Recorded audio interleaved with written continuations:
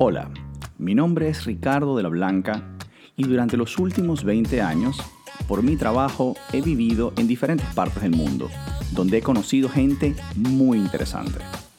Mi idea con este podcast es traer sus historias de éxito, personas que han sabido transformar los problemas en oportunidades y que sin duda les servirán de gran inspiración. Hola Nico, qué belleza que estés en esta llamada. Hola Ricardo, siempre un gusto hablar contigo. No, como te decía, Nico, la idea es entrevistar, conocer más de líderes en diferentes partes del mundo, en diferentes industrias, que sirvan de inspiración a otros. Entonces, el caso tuyo a mí me encanta. Para los que quisieran más bien que nos dieras una especie como de pasada por tu vida. Bueno, para los que no sepan, me considero un buen amigo de Nico, es una belleza de personas. De hecho, tengo el gusto de haber hablado con él y antes de que se casara con su esposa, haberle dicho, esta me gusta para ti, Nico. Estábamos en Colombia a un seminario, ¿te acuerdas? Efectivamente, sí, fue así. Y ahora tiene su bebé, que es una belleza también. Así que parece mentira, pero también eso es el tema del network. Es tan importante tener buenos amigos en todas partes del mundo, que al final del día se vuelven familia, que wow. Y también esto también se trata de esto, de tratar de mostrar dentro del network que cada uno tiene personas brillantes, geniales, de las que se puede sacar un montón de knowledge, como en el caso tuyo, Nico. Entonces, me gustaría que nos dieras primero una pasada de lo que estás haciendo, sé que eres el secretario general de la UPLA, entre muchas cosas, pero no sé, que nos introdúcete un poquito para que cuéntanos más o menos tu journey, cómo has logrado estar aquí hoy por hoy. Con mucho gusto. Primero que nada, muchas gracias por todos esos calificativos de líder y demás. Lejos de considerarme así, siento que soy uno más en un ejército de gente que hace cosas en distintos campos, yo en el mío, la política, el mundo de la ONG, pero se agradece siempre eso, ese cariño. Bueno, yo tengo una historia particular, diría yo, porque estudié Derecho, entré muy niño, de 17 años, salí muy rápido de la universidad, entro a trabajar en un estudio de abogados que se dedicaba a representación de empresa extranjera, en el que trabajé 2 años y medio, y estando en ese proceso me di cuenta que no era lo mío, que no era lo que quería, que a pesar de que esta cosa internacional me interesaba, mi camino no iba por ahí. Y un día, en un arranque de locura, un día lunes llegué y le renuncié a todos los socios. Les dije, mira, llego hasta hoy. Entonces todos me preguntaban, dijeron, pero a ver, ¿pero cómo? ¿Por qué? No, porque decidí que no quiero seguir aquí, que quiero otra cosa. No, pero ándate de vacaciones, el estudio te lo paga, y vuelve en un mes más relajado. No, yo quiero dejarlo hasta aquí. Sin mucho saber hacia dónde quería ir. Fue un poco un paso al vacío, pero con la seguridad interior de que por ahí no iba mi camino. Y en el proceso en que me pongo a buscar un nuevo trabajo, hice un curso de inglés, estaba muy tranquilo y eso, un amigo se me acerca y me dice, mira, están buscando abogados para que ayuden en el trabajo de políticas públicas en el Congreso de Chile. Ah, perdón, Nico, ¿eso fue antes de irte a Londres o después? Y antes. Okay. Eh, entonces, claro, voy a una entrevista, significaba trabajar en el Congreso, en un área específica que era la salud pública, en un ¿Qué, proceso de qué edad reforma. tenías, qué edad tenías ahí? Tenía 22 años. Wow.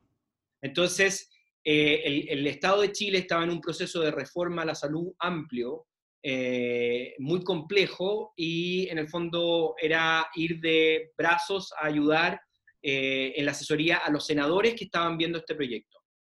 Entonces, bueno, dije ya, sí, esto me tinca, esto era el Congreso, como que era una cosa pública distinta, son procesos muy dinámicos que siento que se ajustaban mucho a mi personalidad. Yo soy una persona muy inquieta, siempre he hecho muchas cosas, entonces creí que este era mi camino y entré a trabajar con estos senadores en estos proyectos y bueno, y ahí estuve 6 años. Fui asesor a los senadores, a diputados, llegué a ser jefe de la asesoría, y después de 6 años postulé a una beca del British Council y gané esa beca y fui a estudiar y viví en Inglaterra 2 años. Hice un máster en Derecho Internacional y volví a Chile también en circunstancias muy particulares, porque ya estaba bastante cómodo viviendo en Inglaterra, estaba trabajando en una consultora, en un momento muy difícil para el país, porque era la crisis del 2018, del 2008, y me llama el entonces presidente del Senado de Chile para preguntarme si quería irme yo de su jefe de gabinete. Wow. Eh, yo, la verdad es que no tenía ningún interés particular en ese trabajo ni nada, pero también me pareció un desafío. Eh, Me acuerdo que yo, con pocas ganas de irme, le pedí un sueldo muy alto, esperando que me dijera que no, y me dice, Creo que bueno, sí. ¿cuándo te vienes? Qué bueno. Y no me quedó otra que ya dije, mire, deme un mes para terminar mi contrato de arriendo, Ah, para cerrar mis cuentas y eso. Y bueno, yo en un mes estaba de jefe de gabinete, probablemente uno de los más jóvenes que han habido en el Senado en el último tiempo, porque mi antecesor tenía sobre 65 años. wow. Entonces, de hecho, cuando llegué a trabajar, tomo mi oficina y las secretarias se asomaban a mirar quién era este mocosito que estaba sentado en la oficina. ¿Y qué edad tenías ahí, Jánico? Ahí tenía 32 años. Eh, es que el Senado en Chile, por lo menos, es una cosa muy formal, muy... o sea, no hay senadores en Chile menores de 35 años, entonces es como otro mundo. Claro. Bueno, y ahí estuve un año, finalmente me quedé trabajando, después de esta presidencia, me quedé trabajando con un senador por 4 años, y trabajando con este senador, resultó que este senador era presidente de la UPLA, Ah, que es bueno, esta red de partidos latinoamericanos. claro. Y aquí, ¿cómo son las historias? Porque yo siempre quise trabajar en Latinoamérica, siempre me interesó esta idea de conocer Latinoamérica, de conocer los países, eh, y un poco ir conociendo las distintas culturas de los distintos países. Había estado en Argentina, había estado en Brasil, pero por viajes familiares, y eso era todo un poco lo que conocí. Y Perú, no conocía el resto de los países. Y por una coincidencia, resulta que este jefe mío, Jovino Novoa, que era senador, que era presidente de la UPLA, me dice un día, me cita a su oficina y me dice, oye, trabajo en esto, yo no tenía idea, la verdad que no conocía, me dice, el director actual de la UPLA renuncia porque tenía un problema de salud, tengo una reunión este sábado, me encantaría que tú pudieras ir y participar. Y participo en un directorio de la UPLA, en ese entonces traduciéndole a la directora de la Fundación Jarl Hjalmarsson de Suecia, que no hablaba español, A entonces yo le Eva, traducía, a ¿sí? Eva. Eva Eva, Gustav, no te puedo creer. ¿sí? Bueno, pero un punto para poner en contexto a la gente. UPLA es como el brazo de IDU, que es International Democratic Union, que es la Efectivamente. organización más grande de partidos de centro-derecha del mundo. Son más de 100 partidos, corrígeme si me equivoco. Y UPLA es justamente la representación o el Regional, es espejo la regional. de lo que es este IDU para Latinoamérica. Y Nico es el Efectivamente, secretario general. somos- Y Eva Gustafsson, a quien vamos a tener en uno de estos programas, también es una gran amiga nuestra, sí. una diputada sueca y de hecho auditora de IDU. Sí. Y entonces en ese momento estaba en qué cargo, Nico, en En ese UPLA. minuto era auditora de la UDU, pero trabajaba mucho con la UPLA. En ese minuto, bueno, ella era directora ejecutiva de la Fundación Jarl Hjalmarsson, sigue siendo, pero en ese Correcto. minuto la Fundación tenía un programa con Latinoamérica, entonces participaba en nuestro directorio. Y entonces yo le traducía a Eva durante esta reunión, pero es de esa circunstancia en que yo le traducía a ella, pero yo traducía algo que esta gente conversaba, pero sin ponerle ni una atención a lo que ellos hablaban. O sea, ellos hablaban Claro, de temas que para mí eran totalmente ajenos. O claro. sea, yo no tenía ningún interés en esta organización, ni entendía mucho, entendía la finalidad y lo que estaban haciendo, pero no me interioricé mucho más, aparte de traducirle a ella. Y en un momento ella me pide a mí que salga de la reunión, ella me pide a mí que salga de la reunión, y salgo hacia afuera y todo, y ella, Eva, abogó por mí delante de los otros y le dijo, Wow. ¿por qué no tomamos a este chico para que sea el director? Habla inglés, me serviría con la IDU, no sé qué. Entonces salgo para afuera y entro y el presidente de la UPLA me dice, Nico, hemos estado pensando, ¿por qué no eres tú el secretario general de la UPLA? Pero, Tú sin tener idea, pero ¿de qué estamos hablando? ¿de qué estamos hablando? Les digo yo. Bueno, No, mira, a ver, rápido. pero sabes que un segundo antes que siga. Fíjate qué interesante que hasta ahora el ser valiente es un factor que es siempre importante en la vida. Tú cuando eras un chamo y tenías una oportunidad en un bufete, estabas ganando dinero. diste un Sí, salto al vacío porque te diste cuenta que no era lo tuyo. Y muchas veces uno se queda encerrado y como una rata en eso, ¿sabes? Como dando vueltas en la perolita y no termina de claro. salirse. Entonces, Totalmente, si mis compañeros de universidad, cuando yo renuncié al estudio, piensa que estás loco, pues. el estudio al que yo me fui a trabajar era el estudio de nuestro decano de la facultad, que él todos los años, o por muchos años, elegía algunos alumnos que se llevaba a su estudio a trabajar. Entonces, cuando yo renuncié al estudio, mis compañeros de universidad me dijeron Estás que si yo loco. había vuelto Claro, demente, porque la oportunidad de quedarme ahí y haber en algún momento llegado a ser socio de ese estudio, para mí era el seguro de vida, en el fondo. claro. Sí, Eh, pero fíjate que eso fue lo que te permitió, o sea, es como cuando a veces uno tiene una novia que no es la correcta. Si te quedas mm, con ella porque no tienes que quedar solo, al final del día estás dejando de ver otras oportunidades. O sea, a veces sí, uno tiene que, y en eso sí también coincido contigo, y también soy como muy ambicioso en el buen sentido, de que yo quiero siempre lo máximo. Si no estoy siendo completamente feliz en algo, yo prefiero renunciar a eso, aunque me dé un grado de felicidad, porque estoy seguro que algo o sea, te estaba dando un buen sueldo, estabas sí, sí. aprendiendo, o sea, algo bueno era, no era completamente malo, No, era pero tremendo. definitivamente no era tu pasión. Hay que No, siempre perseguir la pasión. Entonces, eso es una cosa que hiciste muy inteligentemente. Y la otra, lo que es la vida y las circunstancias, que también timing is everything. Para los sí. que no sepan, Eva es una persona que tú la ves por fuera y la ves como Margaret Thatcher, pero de los suecos. Es durísima. Pero si la conoces bien, es una persona súper dulce y encantadora. Y es una persona además que en el mundo entero tiene un poder brutal. O sea que Nico, a quien le fue a traducir, fue literalmente a Margaret Thatcher de Suecia. O sea que realmente se metió en el bolsillo sin saberlo.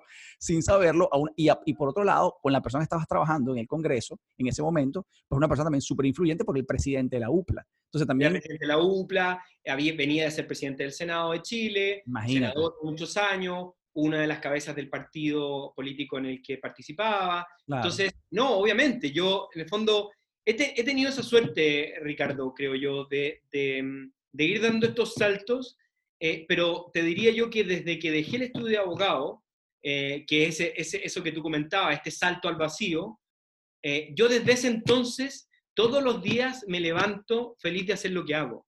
es verdad. Todos los días, o sea, en todos los pasos que he ido dando han sido cosas que me han llenado la vida y que son el motor de lo que hago. Entonces, la Total. verdad es que he tenido, Bueno, eso yo creo que es el gran regalo. sí, total. Bueno, y para los que no sepan, de verdad que tenemos unas aventuras increíbles, Nico y yo. Mira, yo creo que nos hicimos más amigos ¿fue Sri Lanka o fue Corea del Sur? ¿Dónde fue que en una Blanca piscina? en el hotel que En Sri después fue Lanka. bombardeado y murieron un montón de personas en un Wow. atentado terrorista, en ese mismo hotel, en esa misma piscina en la que nosotros conversamos y nos conocimos. Exactamente. Ese día que nos hicimos bien amigos y yo me acuerdo que después nos vimos en Morocco y me acuerdo también que el psicópata que está aquí, el señor Nicolás, se fue solo para ese, ¿cómo se llamaba el sitio este?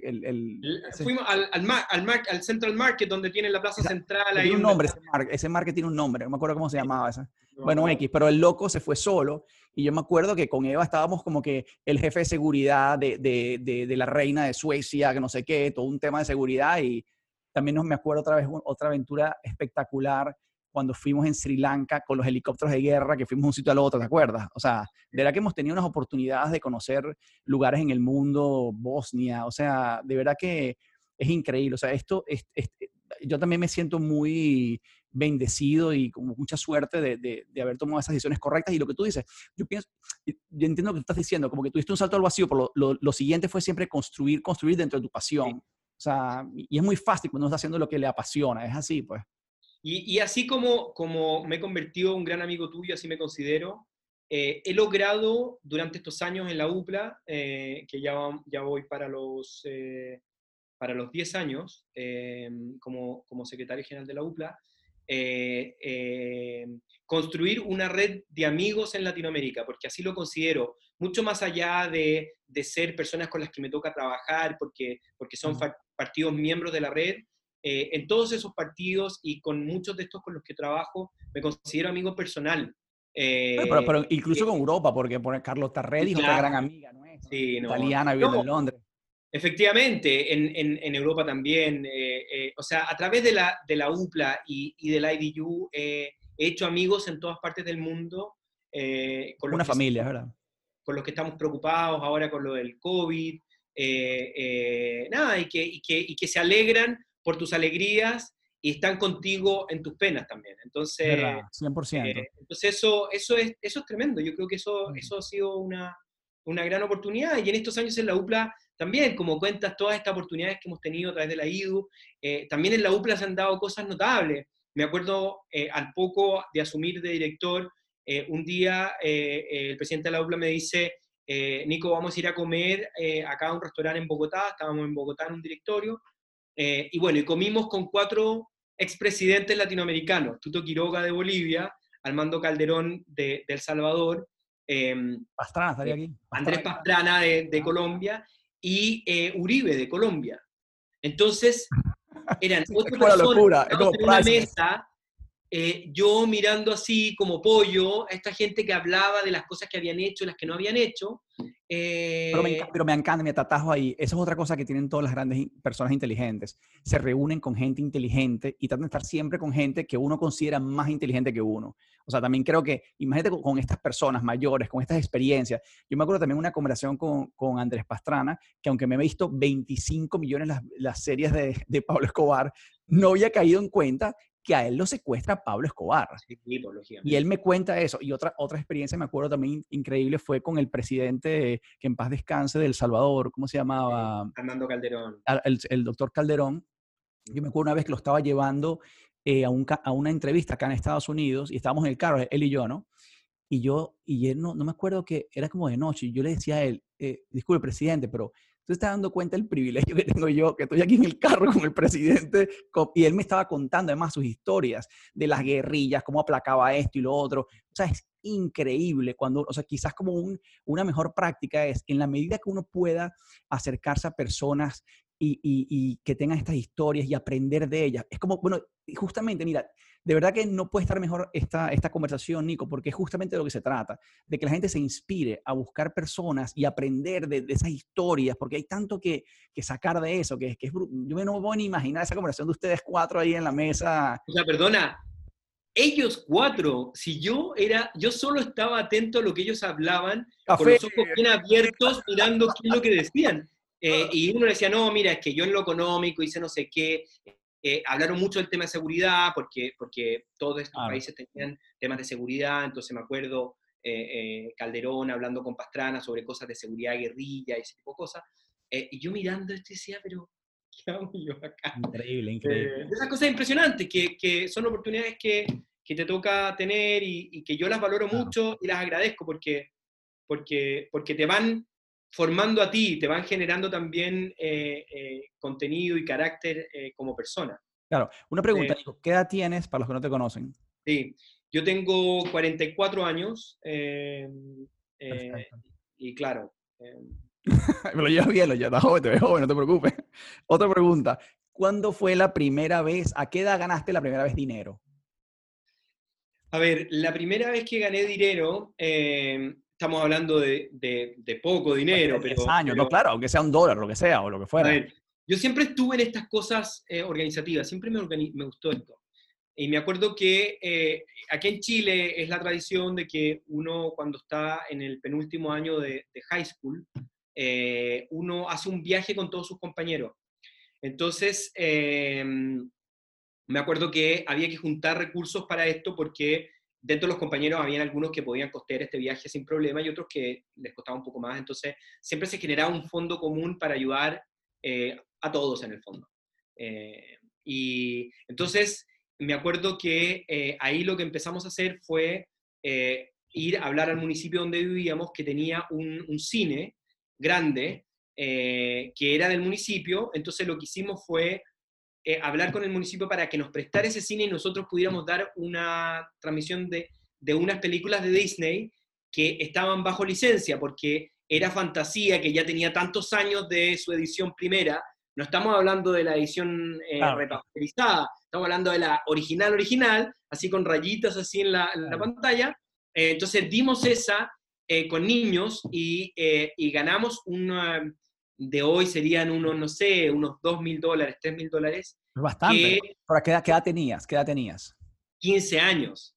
Ah, está buenísimo. Entonces, claro, hice toda la gestión de hablar con el tipo que dirigía el cine, contarle cuál era la situación, que él nos prestara una película del archivo que ellos tenían, convocar a la gente, hacer ahí. Me acuerdo que además fuimos a un supermercado, compramos unos cakes que costaban, por decirte, $2, y vendíamos cada pedazo del cake en $1. Y cortábamos, me acuerdo perfecto, 8 pedazos por cada cake. Pero oye, me da risa porque, y esto me van a matar mis primos cuando me oigan, yo me acuerdo en mi época, yo lo que hacía era que yo compraba una revista esas de surf y yo recortaba las fotografías que me gustaban y las ponía como en un wall y yo vendía fotografías unitariamente y costaba 20 veces más que la revista, pero es lo mismo. Lógico. Es la misma idea. Claro, ahí yo creo que eso fue la primera experiencia, pero siempre ha sido, por lo menos mis experiencias, ligadas a proyectos, o sea, cosas que tienen un impacto en otros. Claro, claro. Ahora estamos en un proyecto grande con mis hermanos, una cosa inmobiliaria importante, que es la primera vez en que siento que se están por generar recursos para mí, en el fondo, en un negocio grande.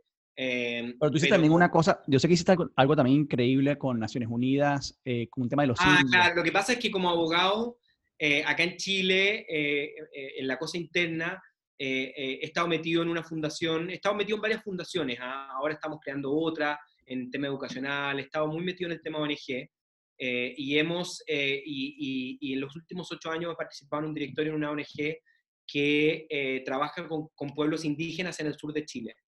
Entonces, cuando llevábamos como 4 años en esa fundación, la presidenta de Chile, en ese minuto Michelle Bachelet, creó una comisión nacional para abordar este tema, el tema de los pueblos indígenas en la zona sur, y tuve la suerte de que me convocaran a esa comisión, que eran 17 personas, y me nombraron secretario de esa comisión. Entonces me tocó trabajar en ese tiempo con la presidenta, con el presidente de la fundación, que era el obispo de la región, el obispo católico de la región. Él presidía esta comisión de personas que totalmente desinteresadamente participaban y generaban propuestas para resolver los problemas que se generaban en la región.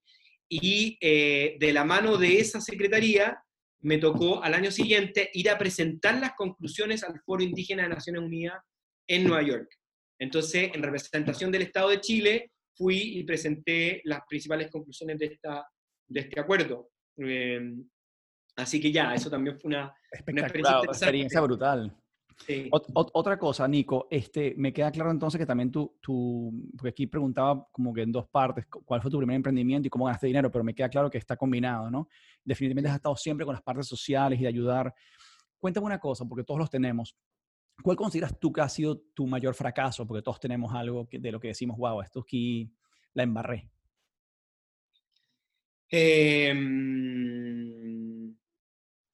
A ver, en el ámbito profesional, siento que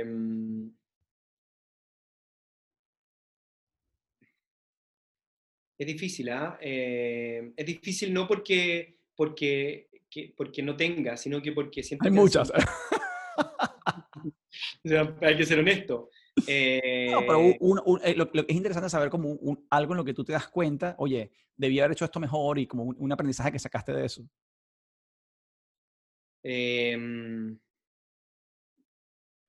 A ver, te diría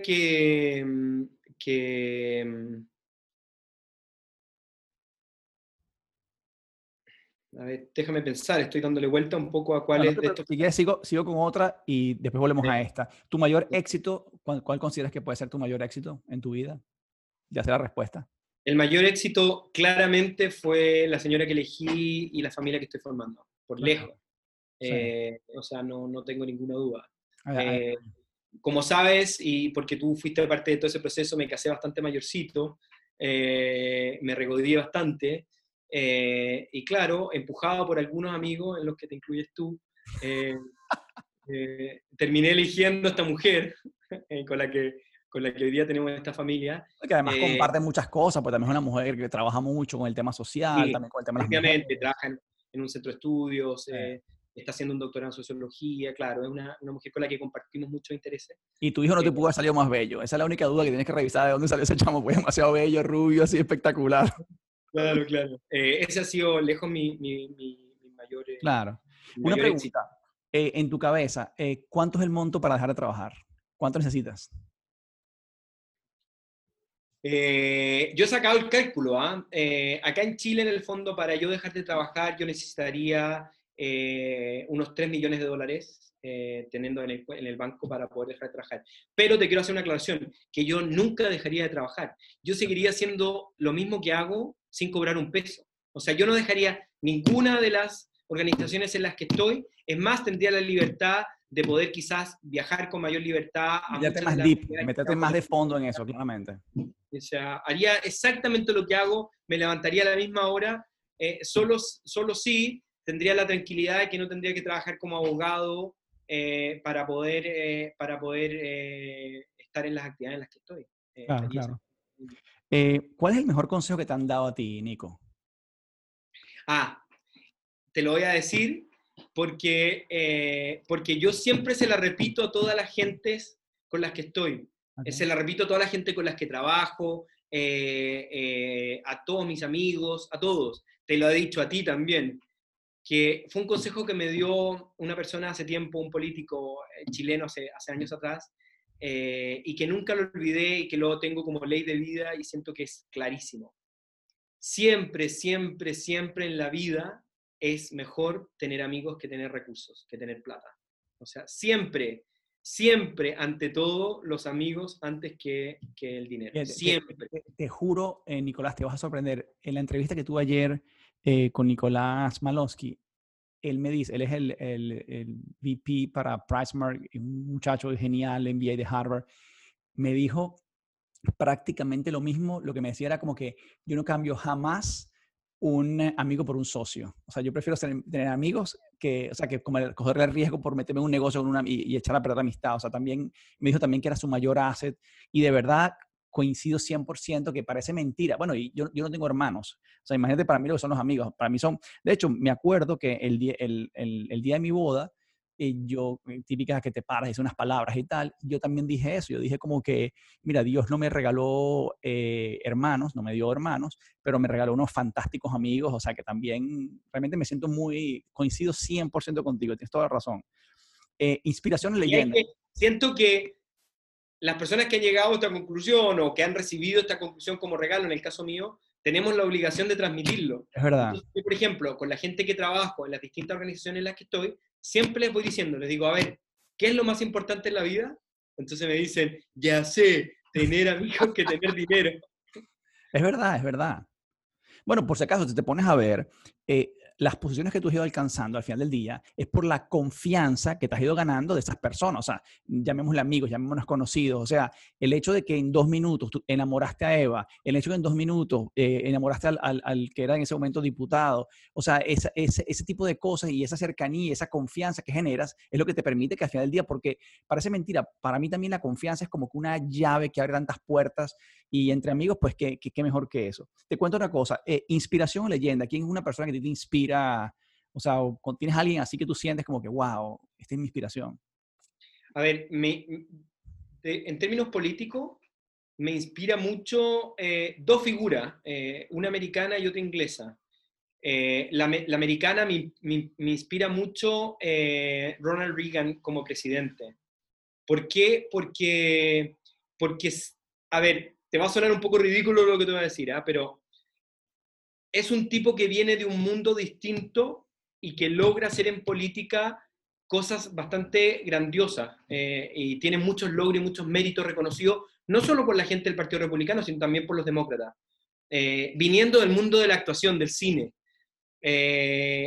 Claro, yo me siento también que si bien el derecho y la política están ligadas, siento que vine de un mundo que era distinto, el mundo del derecho de empresas, que es muy ajeno un poco o menos ligado a la política, eh, y he terminado en este mundo de la ONG, en el mundo de la política latinoamericana. Entonces, ese cambio de vida, que yo creo que también fue para Ronald Reagan, es un poco el que yo siento que he tenido yo también. Por eso me suena muy inspirador. Y en el tema inglés me inspira mucho Margaret Thatcher, porque estoy convencido del valor de las mujeres en política, estoy convencido del valor de las mujeres en la vida social, económica, en la vida, para qué decir, en la vida académica, y para qué decir en la vida familiar. O sea, yo no podría hacer la mitad de las cosas si no fuera porque mi mujer, somos socios en esto y ella cumple excelentemente su rol en la sociedad que tenemos. Mira, y ahora que cuentas eso, la verdad que me pongo a pensar que deberíamos hacer una reflexión tú y yo, qué está pasando con los lugares que visitamos, que acabamos con ellos, porque fuimos a Sri Lanka y acabamos con el hotel. Y te acuerdas que estuvimos el museo de Ronald Reagan, en Washington, Sí, no en Washington, en California, el año pasado, y viste que el incendio casi acaba con eso. sí. Los incendios de California, o sea, la locura. O Déjame que sea, que como tenemos que parar y viajar juntos, no tenemos que podemos ir a ningún lugar más, se acabó. o hay que empezar a viajar para Norcorea y cosas de eso, a ver si Sí, sí. se le pega algo de eso. Mira, días de ejercicio. ¿Cuántos días de ejercicios haces a la semana? Yo ejercito cada vez que puedo, Ricardo. De verdad. O sea, Pensé que me iba a decir yo, cero, porque se va. estoy súper sincero, no soy de grandes ejercitadas, salvo ahora que en la cuarentena hemos instalado con mi mujer hacer Un gimnasio, algo así. estos, sí, son estos Bootcamp. entrenamientos en línea, pero yo, escalera que veo, escalera que tomo. Yo cada vez que puedo hacer algo caminando, lo hago caminando. O sea, al supermercado que queda a cuadras de mi casa, si puedo ir caminando, voy caminando. Qué bueno. La oficina que tengo está una en el 6.º piso y la otra en el 9.º piso. Nunca uso el ascensor, siempre uso la escalera. Qué Subo bueno. y bajo por la escalera. O sea, oportunidad que yo tengo de ejercitarme en mi vida diaria, la hago. ¿Te fijas? Antes salía mucho en bicicleta, ahora no lo estoy haciendo. Comida sana. Pero, Cuéntame de la comida. ¿Comes sano o no tanto? sí, soy de comer sano. Tienes el tema del ajo, además. Como el Sí, tema del claro, ajo. tengo una alergia a una familia de alimentos que son el ajo, el cibulet, el cebollín, la cebolla cruda. Entonces, en general, como bastante sano, muy poco aliñado. Aquí se come mucho pescado, marisco. Es que me quedo riendo porque me acuerdo. ¿Qué locura fue? No sé, fue que no podías casi comer nada.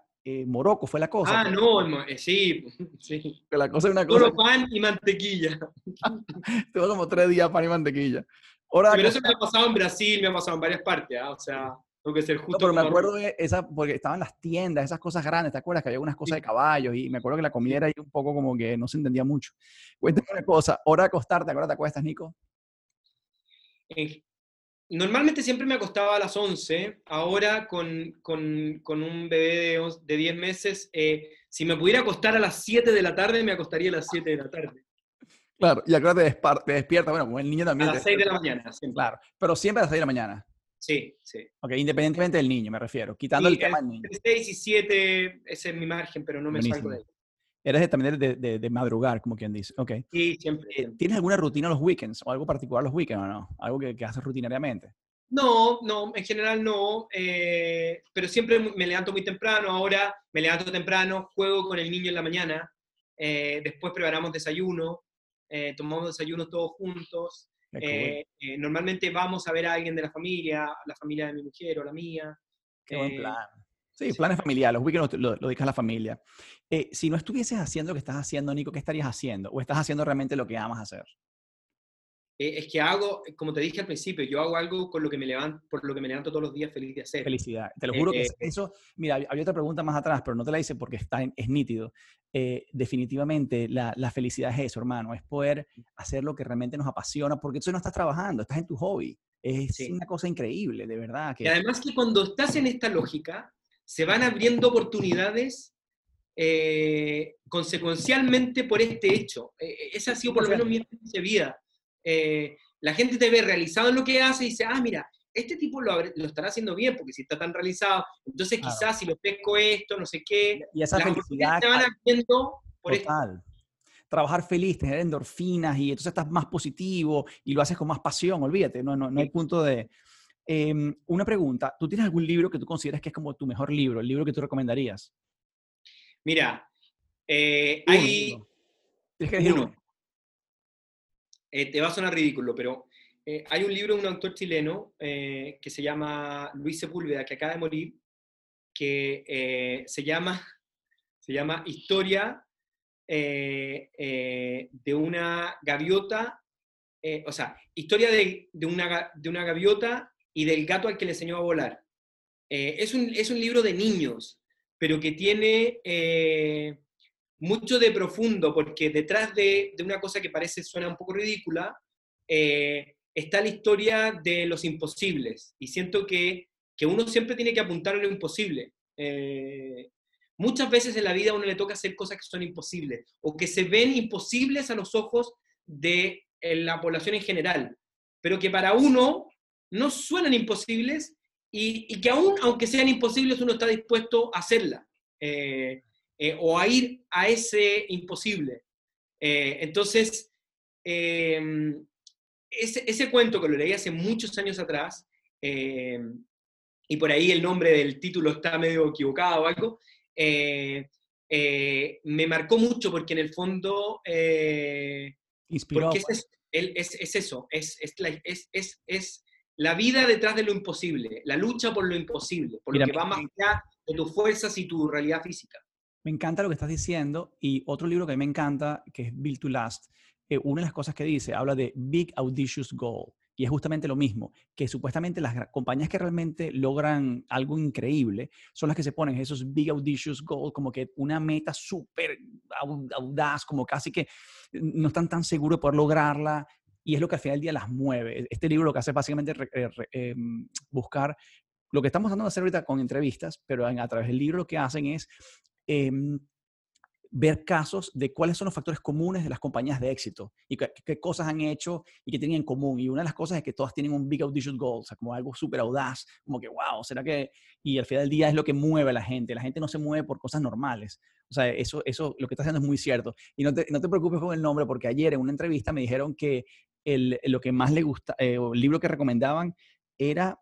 Eh, era algo que escribió Juan Pablo II, algo así como El camino al no sé dónde, algo así. Del umbral a la esperanza. Exactamente, algo así. Entonces yo como, wow, o sea, lo que te digo es que yo estoy para que sepas, casi todas las preguntas y casi todas las cosas, me encanta porque hay un montón de factores comunes. Me encanta el pararse temprano, el tener un gol bien audaz, el tema de la fuerza del Mira, network. no estaba tan mal, qué bueno. Se llama Historia de una gaviota y del gato que le enseñó a volar. Estaba muy exacto en lo que me acordaba. Está bueno, está bueno.